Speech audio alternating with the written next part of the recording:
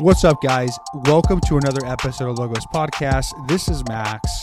This is Sam. This is Joey. And on today's episode, we're going to be talking about the incident that recently happened on Popular News with Travis Scott and his Astroworld concert. But before we begin, how about Joey? Would you like to lead us in prayer for the people who have suffered, as well as the souls who have passed away, and the recovery of their families as well? Yeah, we'll pray in the name of the Father, and of the Son, and of the Holy Spirit. Amen. Heavenly Father, we give you praise and thanksgiving for the gift of life that you've given to each of us, and we pray in a special way today, Lord, for those whose lives were taken from them at the Travis Scott concert recently. We pray for their families as they suffer through this confusing and painful time. We pray for all of those who were there at the concert and experienced the chaos and the confusion and the disintegration of what took place. And we just pray that in this time of pain and misunderstanding and misery that you would send your Holy Spirit and bring your consolation, help console those who have been harmed, and raise those who have died to eternal life with you. Pray this all through the name of your Son, our Lord Jesus Christ. Amen. Amen. In the name of the Father, and the Son, and the Holy Spirit. Amen. Amen. So I think we're all familiar now with the incident. It's made popular news. We decided it would be a good topic to talk about because it's very relevant, for one, to our culture because it's very recent. But there's other implications with this incident. Yeah. Right? That are far-reaching beyond just the scope of this event. Mm-hmm. And some of the things we would like to focus on for this episode and kind of talk about is like the Travis Scott concert itself, as well as like the concert culture and like kind of like the drug culture that goes with it, and a little bit of music, drugs and music, drugs and this type of stuff, exactly, and how it's all kind of connected, and how it kind of informs us of like reality, the view of each other, and the view of God. So, how about we start with a news article? Yeah, let's talk about what happened. Sure, that works. Yeah. Cover the facts. Cool. All right, so we're referring to a news article here by Daily Wire, and it starts thus. A sold-out Houston Music Festival attended by an estimated 50,000 people turned deadly on Friday night after a headliner began to perform. The Associated Press reported the crowd gathered for the two-day event in the NRG Park at Astroworld suddenly surged toward the stage during a performance by rapper Travis Scott, squeezing fans so tightly together that they could not breathe or move their arms, and killing 8 people in the chaos and hospitalizing still others. I think that was actually raised up. One person just passed away yesterday. Oh, wow, really? That was in the hospital. So 9 deaths. So 9 deaths. Yeah, so basically what was going on is just like this concert went kind of berserk all of a sudden. Yeah.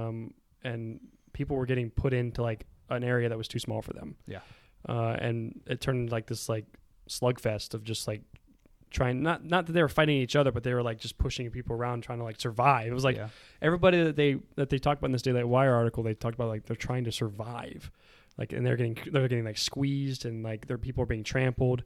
So it's just like this really weird experience that you're reading about, because just how wild it would be to be in that atmosphere. I remember there was an account of like one of the DJs at this event. He was like a disc jockey or whatever they called him, and he was like, yeah, there was like somebody that just passed out to me, and I could tell they were dead. I could tell their eyes were rolled to the back of their head, and they had no pulse, but I literally couldn't do anything. Mm-hmm. There was no paramedics around. There was nobody around to help. It was so loud and crowded that you couldn't move. So I couldn't do anything but just watch that person get trampled on. And that wasn't the only event. There was, 3 or 4 other accounts. One of the articles we read mentioned, and it's just like, what is going on? Well, yeah, apparently Travis Scott came on stage, and like everybody just started to like rush towards the stage to get to him. And in that process, like people were just like getting run over, and like along with that, people were getting like very constricted, like they couldn't breathe. It's very weird for me to think about, because it's like you're so close to people that it's like hard for you to breathe. It's just crazy to wrap your brain around it. Yeah, I heard that way more people than should have been in this concert space like rushed past security and got in, and so there were like the maximum capacity was far exceeded, and there were way too many people in this enclosed space. And I just want to give a full disclosure here. We don't support Travis Scott, right? Or what happened at the concert. We don't support any of the maltreatments or ill intentions or anything like that. we just want to kind of give our opinion on it. Yeah. And kind of talk about the event a Well, little bit, right? it raised some interesting questions It does. for us because it's like I think when we were talking, we have these little brainstorming sessions for these shows, and I was like talking about how it's like, well, how do you get in that position to like where the point where like running over human beings, and you're just kind of like, now I know it may have been difficult because there's too many people like Right. in the venue, but like at the same time, it's like people are getting trampled to death. It's like how does that happen? I guess like that people are being, 'cause you don't get trampled to death by just one person walking over you. It's just Right. like a bunch, you know. It's Yeah. like people are just literally plowing over people. It's just like that seems like a really weird experience. So from my personal experience, and I think we've all been to concerts to some extent around here, right?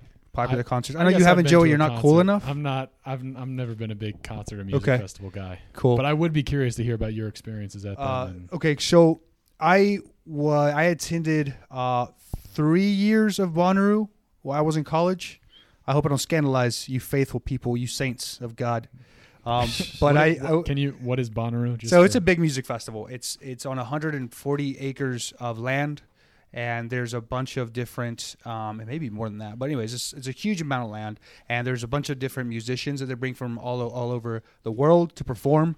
They have people that are not famous, all the way people to like Macklemore, Chance the Rapper, big time. Drake, Yeah. Childish Gambino, all these guys. And so it's a secular like music festival, but it's large. Okay, there's a lot of people there. But one of the experiences that was not like surprising to me was that there was pushing, shoving, and there was like kind of it was tight, and people were rushing everywhere to go to the center of the stage. That's not unheard of. I mean, I Right. experienced that myself a lot. I myself pushed a lot of people Yeah. into that because it's just part of what you're doing. But like Sam said, the observation is uncanny in this particular event because although that happened in my own experience and like the concerts I went to, not to this extent. People were not dying at our feet. Mhm. People were not getting suffocated and trampled on as if they didn't exist. That was not my experience. And also the reaction of the people depended on the artist. Yeah. So like I have an example. When Eminem came on stage and I watched him, people were like very, I would say much more violent, aggressive. I guess that's a word. They were much more aggressive, right? Because that's the kind of the crowd he draws in. Yeah. But he's very aggressive. He is. Yeah. But then like when Pearl Jam performed or when Red Hot Chili Peppers performed, the crowd was much more chill, or Chris Stapleton for that matter. Well, yeah, when I went to see Chris Stapleton live, everybody's like getting along with everybody. Yeah. It's like the best time, right? It You're is. just like, this is great. We're all listening to Chris Stapleton. He's the best, Yeah. and it's a great time. But yeah, you're right. When the audience kind of matches the person they're watching, you know. Yeah. And I think in some ways they try to model that person. I think a lot of people look up to these people. And like Travis Scott, a lot of the people that passed away at his most recent concert were very young people. Yeah. Like They were early 20s. Yeah. Some in their teens. That's right. And it's like, who is he attracting? First of all, the level at which his music is impacting these people's lives. Right. To which I'm sure them worked really hard or begged their parents to give them money and permission to go there, only for their child to go and suffer the consequences. Yeah. of, You imagine the parents of these kids. Their I don't. families. Yeah. Well, it's interesting because like I was when I remember reading about it, I went to the I worked the Carolina Country Music Fest one year Attaboy. down in Myrtle Beach, South Carolina. So Yeah. much fun. But like we went there and we were listening to music and stuff. Like that's like, oh, I showed up somewhere and I ended up getting trampled. Like that would be the equivalent kind of, like going to a music festival and getting seriously injured or even dying. It's just like, wow, like it's kind of weird to put yourself in those people's shoes.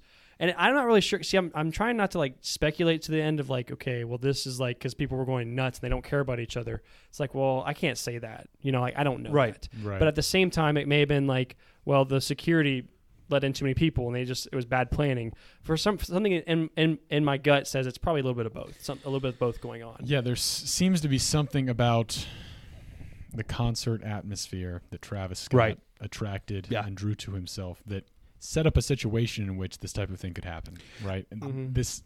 this monstrous like forgetfulness of human dignity and of what's going on, lack of awareness of where you are in space, and just like trampling another human being without even being aware of it, or being aware of it and not even really caring because you're so focused on who's on stage. And like, yeah, it's crazy to think that people would have that kind of mentality and that people have that. And kind of like I was reflecting a little bit on Travis Scott, and just like I would consider him more like almost like a rock artist, not in the sense of like, and not talking bad about rock artists. I love rock, but I was just saying that like he's kind of like a rap rock. He's kind of like dark, and he's very very dark kind of like a rapper, you know, kind of aggressive, kind of like hardcore. Yeah. And he attracts a lot of people, and that kind of changes the demeanors. That changes the way people react at his concerts towards him and towards each other. And I think we see kind of expressed in this. And it's unfortunate that this kind of thing happens when they're just trying to enjoy themselves and have a good time, you know. And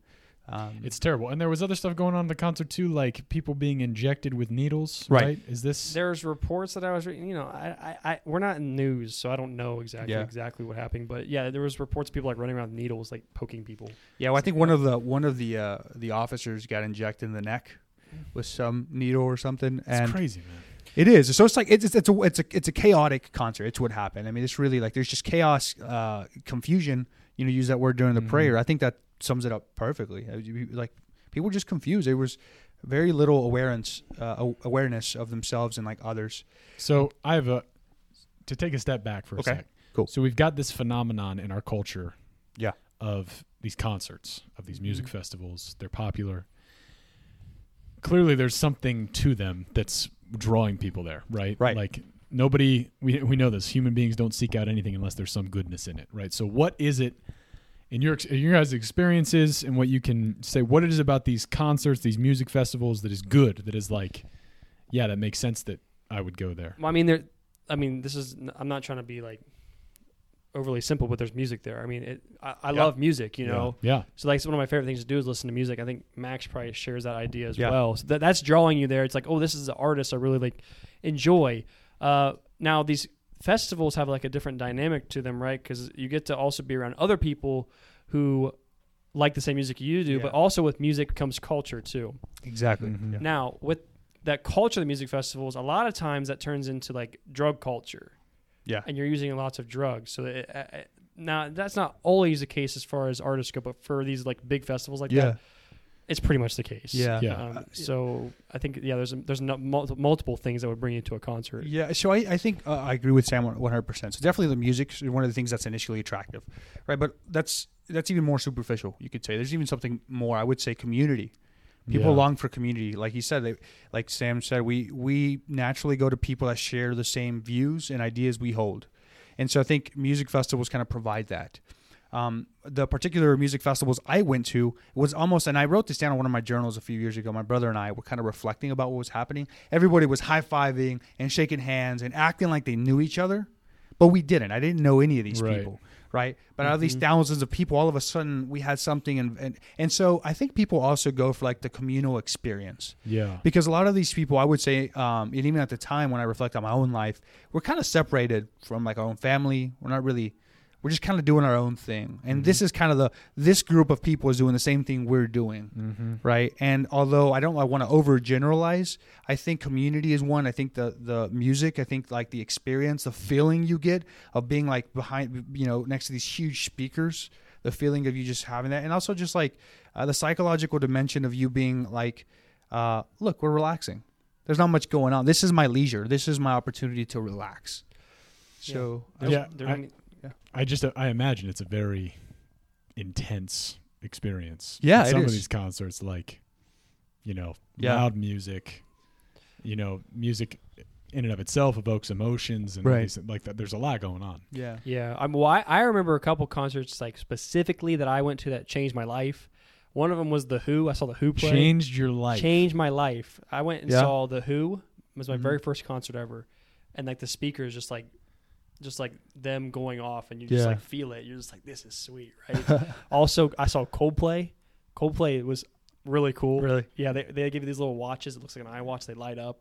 It's pretty cool. Different colors and everything. So you're like a part of the show. And you know how like Coldplay's like real fun like that. Yeah. Chris Stapleton was same thing. He's a man, dude. So anyways, like going to these concerts, it's fun. Yeah. You know, that's what's drawing people there. It's like it's fun to do that. Yeah. But with that being said, a lot of times there's some subcultures like we were talking about that are involved in that, and then it's like, okay, what does that do to people, and then what kind of mentality does that bring? And then I think that's what we're seeing in like this type of atmosphere. Like something very, very unhuman is happening. It sounds like. Yeah. Now I don't know for sure, but it's something in your guts. Like what was wrong with this night? You know, what was wrong with this place? Well, Yeah. something's off. Yeah, there seems to be, in the midst of all this goodness that's involved in these concerts, right? The beauty of music, right? Right. The human experience of listening to music, community, right? These things that are drawing people to these environments. There seems to be a shadow side. Yeah, right? and we're not here to bash music, right? No, We're not here to bash even concerts. What we are here to bash are the negative consequences and implications that come with living this, if you will, falsified utopia. Yeah, Right? You have this idea of like this perfect kind of idealized concert and world that you idealize when you go to these concerts. You kind of have this idea of what's going to happen, and nothing bad is going to happen here. Mm-hmm. It's kind of a safe haven, if you will, modern term, safe place, kind of. And I think that has negative things, right? Original sin is still real. Like it still happens. Okay, it doesn't just go away. And we kind of want to talk about some of the negatives as well that happen with Yeah, this, can right? I read something from one of our favorite theologians, Cardinal Joseph Ratzinger? He's a man. So, Sam, well, Sam, Sam, is that do okay? I have your permission? Yeah, I think so. You think Okay, so? thank Wait, you. let me pray about it. Hold on. I'm just kidding. Go ahead. So, in his book, The Spirit of the Liturgy, Joseph Ratzinger, he's talking about sacred music, and he's kind of tracking the history of music and its development Of course he is, because what does he not write about? because he's a genius and he knows Yeah, everything that's about right. everything. But he gets into a section where, you know, he's tracking like the Gregorian chant of the Middle Ages, the development of the classical music of Yeah. like the Renaissance period and stuff. And then eventually he gets up to more modern music, and he talks about pop, and then he talks about rock in particular. And I think, you know, you said Travis Scott is like a rock rap artist. Yeah, it's just my own kind of speculation. Every time I see him, he has like the Yeah, rock but I think the aura. things that Ratzinger says in this article about rock can be applied to rap as Okay. well. That's just a hunch I have. You guys can let me know. But he says this. Cool. He says rock music is the expression of elemental passions, and at rock festivals it assumes a cultic character, a form of worship, in fact, in opposition to Christian worship, he says. People are, so to speak, released from themselves by the experience of being part of a crowd and by the emotional shock of rhythm, noise, and special lighting effects. And then he says this. He says, however, in the ecstasy of having all their defenses torn down, the participants sink, as it were, beneath the elemental force of the universe. I was struck by that when I read it, right? So he's talking about this very visceral experience of being in this concert environment in which people think that they're experiencing community, and in some sense they seem to be, right? They're with other people who are enjoying the same music they are. Mhm. But there can be kind of this feeling, especially when I think drugs get involved, Yeah. and it becomes all about just like experiencing as many sensations and passions as humanly possible. It becomes kind of unhuman. Yeah, well, on that point, we talked about last episode, the one on faith, about how being human is like being for another person, right? Yes. Like that's a uniquely human thing. Yeah. And that's how you know you're acting in a human way, is when you're for other people. We're made for community. But it's like, okay, we have this community of people together, but we all just collectively trampled somebody. Right. So it's like, wait a second, we just Yeah. totally went off the rails, right? Yeah. We had something good, and now we're warping it into something bad. And that's what we always do with sin, right? Yeah. Every time we sin, we always warp something that's good into something that's bad. Yeah. Yeah, one of the things he says, like ecstasy, like this world of ecstasy, and Right. You know- And ecstasy is like to go out of oneself. yeah, right? and It's this is to have that kind of particularly right. I experience. said the word kind of leisure or example. Yeah. In this sense, in I would say in the negative sense of the word leisure, I would say detaching from reality, right? So oftentimes a concert culture kind of has that, especially when there's substance use involved. Right. Right? Right. Because you're trying to detach yourself from whatever you're suffering. You're trying to detach yourself from whatever you're suffering at home, maybe work, maybe school, whatever, right? And you're trying to kind of immerse yourself in this, again, like ecstasy Yeah. of trying to experience this, falsified ideal of perfection in these music festivals. And so you use substances to help, like you said, use the word emotions. Like there's an abundance of emotions trying to be felt so much that like this experience somehow is going to change your life. Right. Right. Now, Sam just said, well, seeing the well, I was going to say, I think there's something of merit to what Sam's saying, because I myself experienced some musicians that I was like, wow, this is phenomenal. This is very good. Alan Stone, for example, was great, incredible. He was an incredible musician, Chris Stapleton.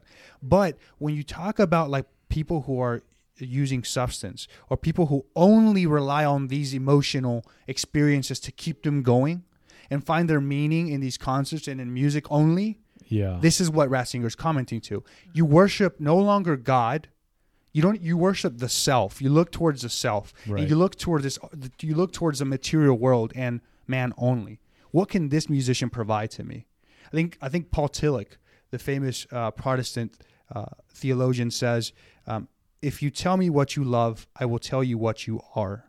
And I think that a lot of people like limit themselves to loving the kind of the concert culture and the artificialness of this, and that's who they become.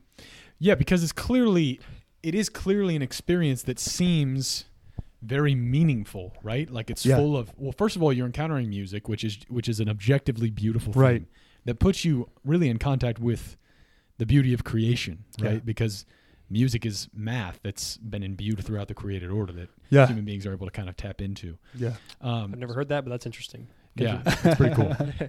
So you're experiencing this thing that's good in many respects. Can I give one more comment please. Before we move on? There's a thing that Monsignor George Rutler mentions in his books. I think the seven last words. Okay. I've heard It's a classic. It's a classic in the Christian tradition. And he wrote a book dedicated to that classic.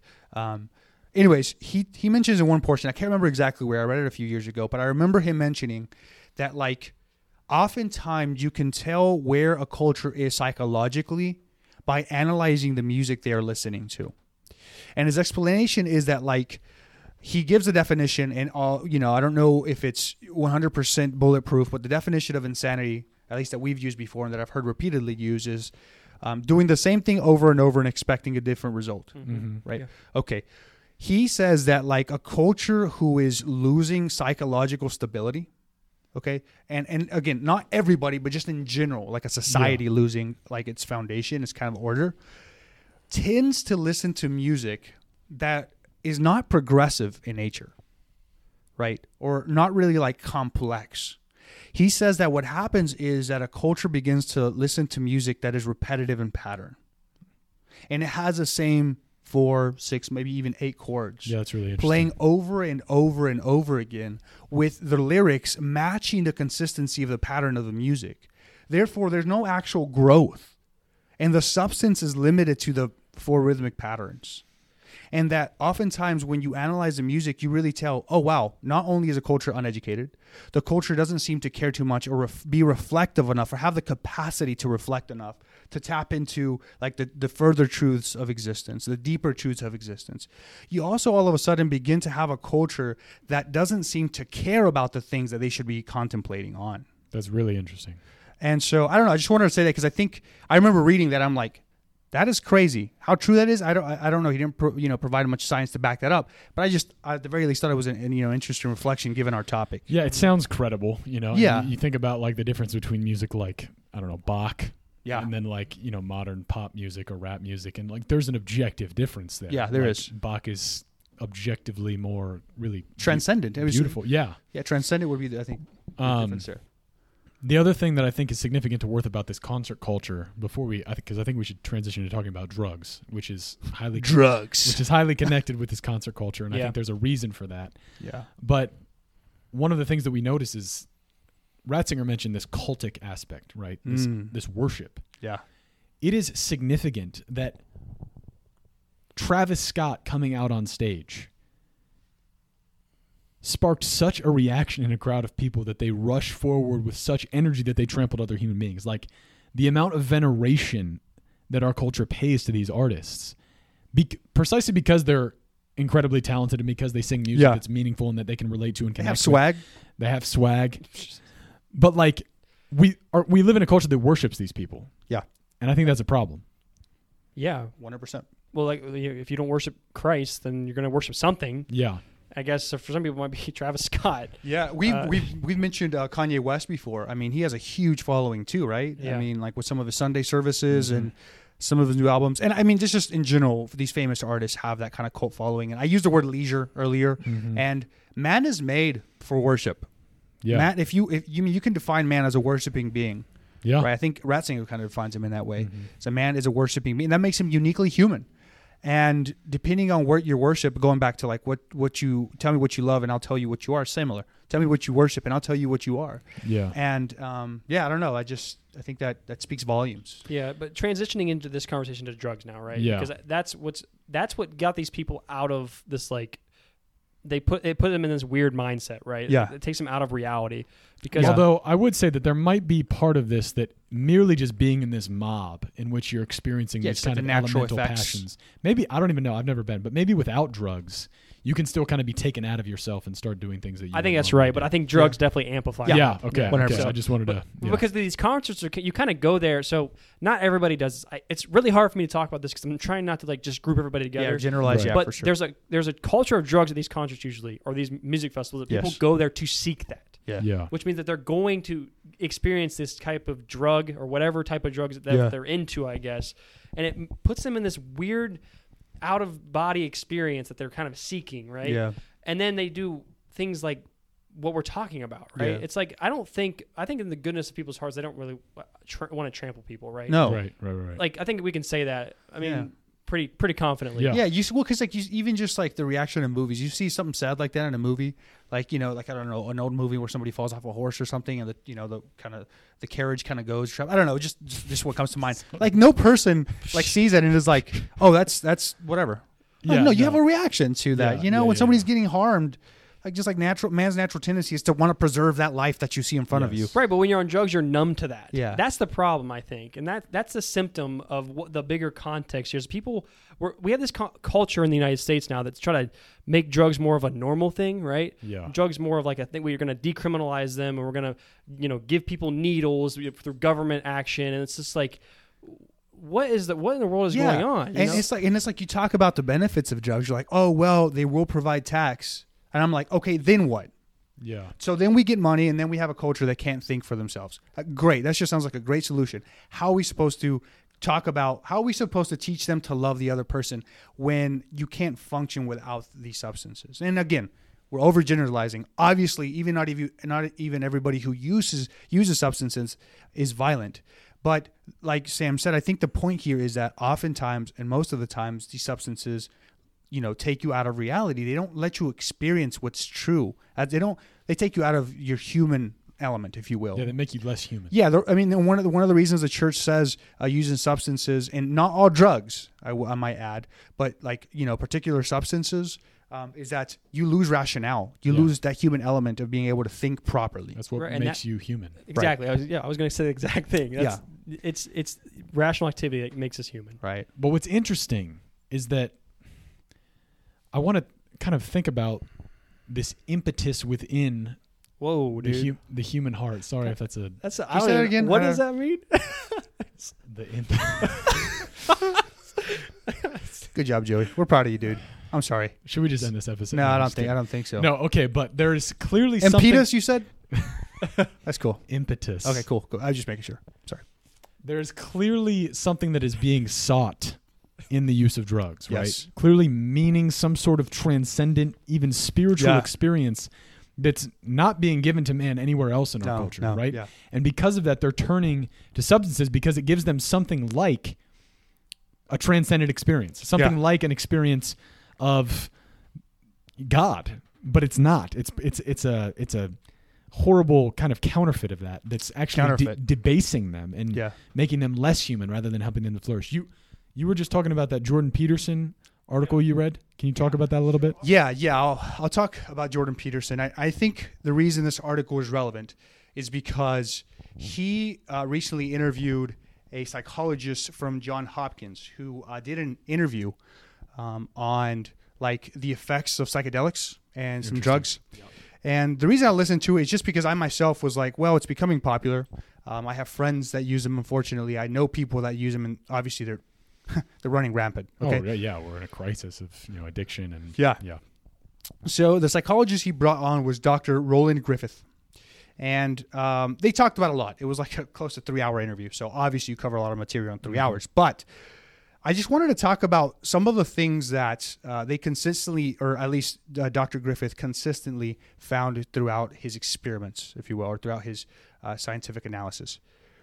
One of the major questions that throughout his tests on these people that they all ended up asking themselves was the existential question. This is while they're on drugs. So he's studying people on drugs, right? And so, but it's a controlled amount. Gotcha. So they're scientists; they're being taken care of, but they're kind of analyzing the effects of these things, right? So like they're tracking these, like I guess you could say organically, whatever that means.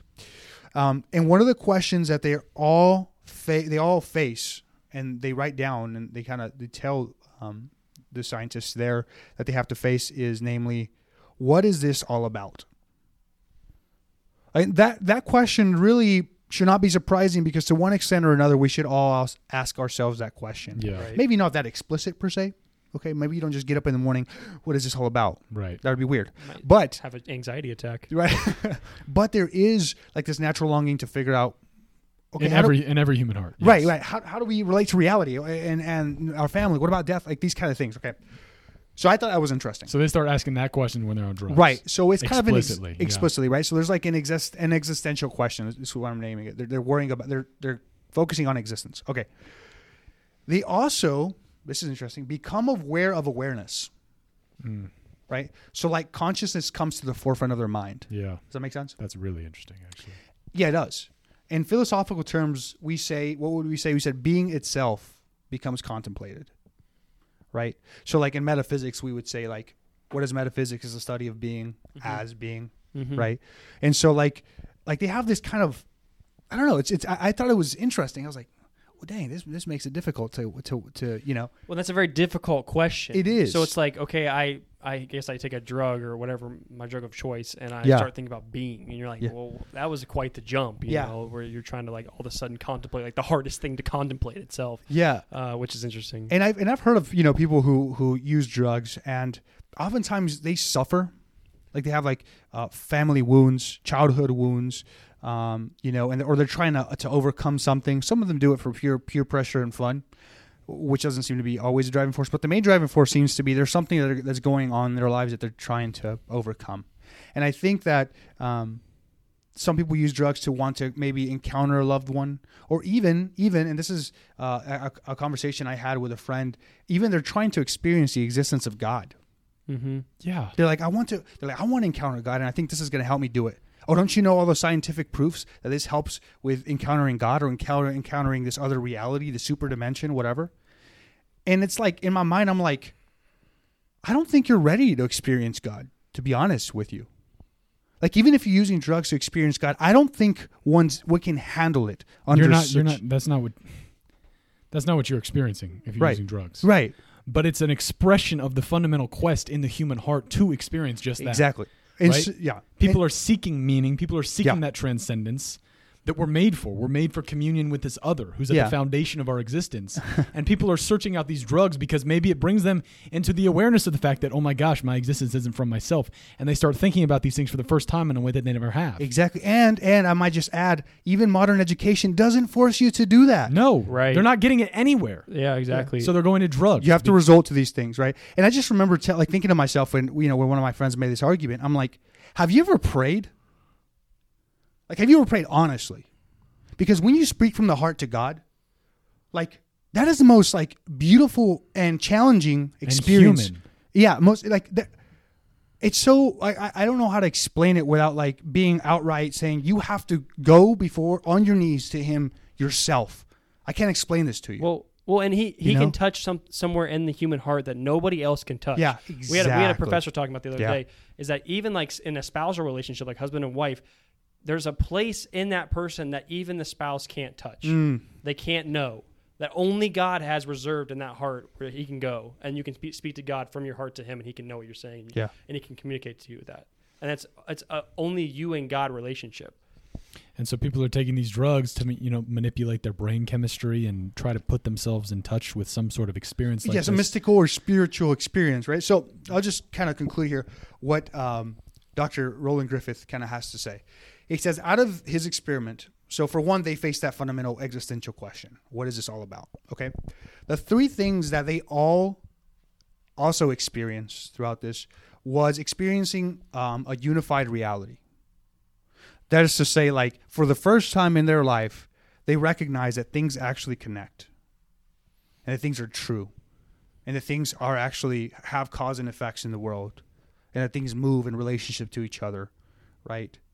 I would say, sorry not to get too nerdy, but Edmund Husserl talks about the intersubjective world. You guys. I'm sorry, dude. I'm the only one left. That's normal. So he talks about this intersubjective, which is to say that like other people experience other people experiencing. Yeah. So like I'm looking at Joey. I see Joey has a mic in his hand and he's looking at me right now. So like I know Joey's aware of something of myself. Yeah. Does that make sense? And so for the first time they experience that. So that's one of the things. Another thing they experience, which I thought was fascinating, and it goes back to our music thing, is they experience a sense of wonder. Yeah. For experience.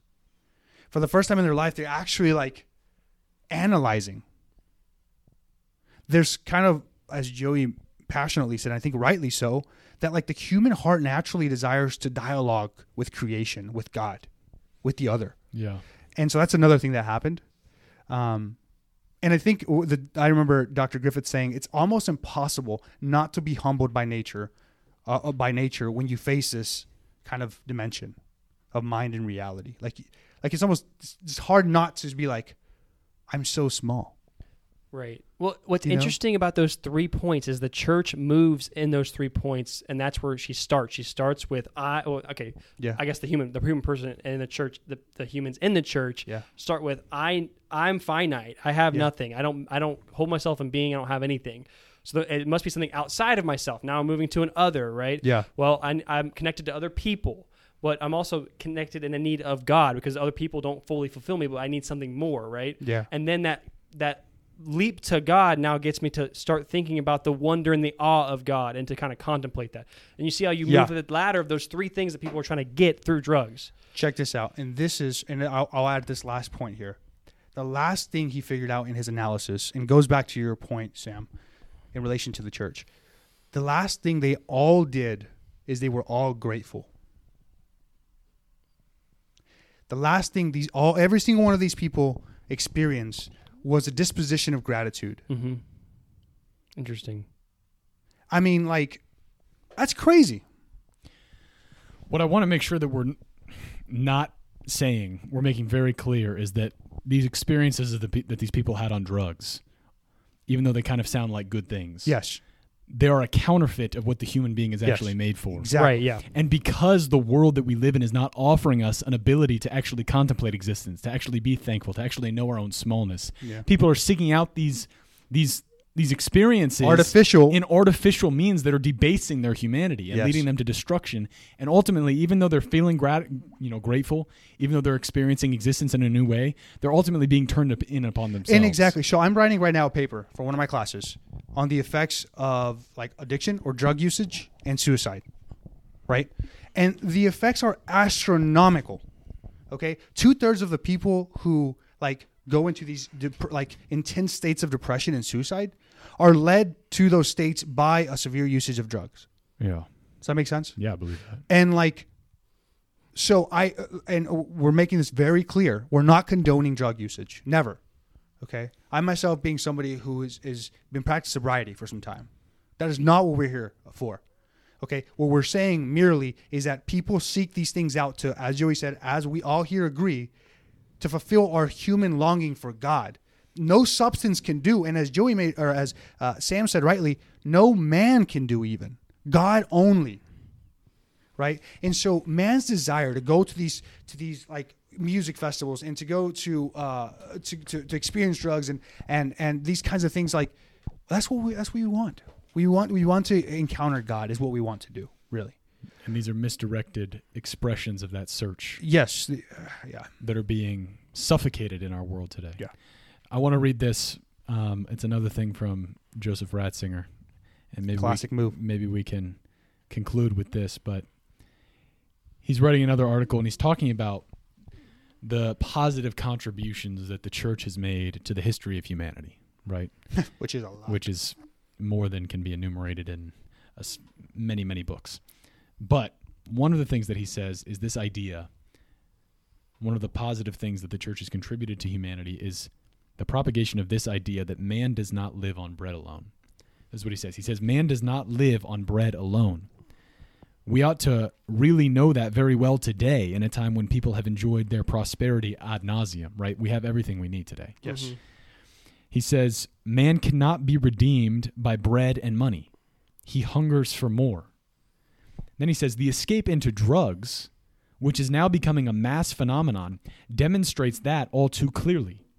The church, on the other hand, through all those centuries, gave people an awareness of their intrinsic dignity that no one could take from them. Along with the gift of hope, she gave them the meaning of the faith, which makes them rich and free. And then, this is my favorite line. He said, it is quite obvious how foolish it is to describe all that religion as, quote-unquote, the opiate of the people, as Marx said. And now that people do in fact take opium precisely because they have the prosperity that is supposed to make the opiate superfluous. That is freaking sick, dude. It's a mic drop moment. That might be a high five in the studio. Let's go, moment. bro. Right here, dude. High five All right, in the studio. All right, Ratzinger. If you were here, I'd give you a sick high five right now, too. But what's he saying? He's saying, Karl Marx, right? Back when we did an episode on Karl Marx said that that religion is alienating people from their, flourishing, right? Mm-hmm. And we need to get rid of religion, this quote-unquote opiate of the people, right? Yeah. He compared it to a drug. And once we get rid of religion, we can focus on perfecting our material conditions of existence. Mm. What Ratzinger is saying is that now we live in a world that is darn near perfect with regard to material conditions, right? Yes. We have everything we need. Yeah. So according to Marx, we should be happy. We should be flourishing.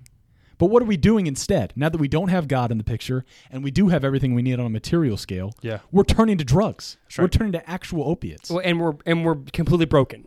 Yes, and we're disintegrating. We're falling apart. Exactly. And like just to be proof of that, like you have places like Switzerland, right, that are the wealthiest, right? And, I mean, like currency-wise, they are the most wealthy. Okay, gotcha. Right, but they're actually, and this is interesting, their rates of suicide are the highest in the world.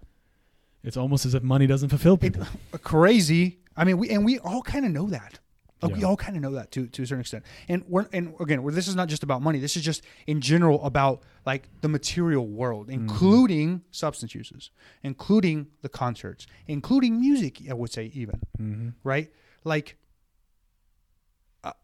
man doesn't live off bread alone.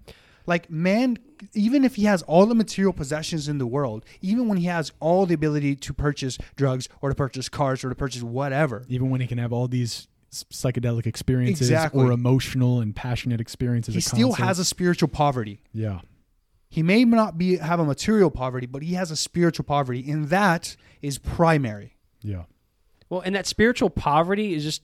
disclaimer, this is why we wanted to start Logos Podcast to begin with, is because when you look around, and just look at the world, you see how broken it is and how spiritually deprived it is.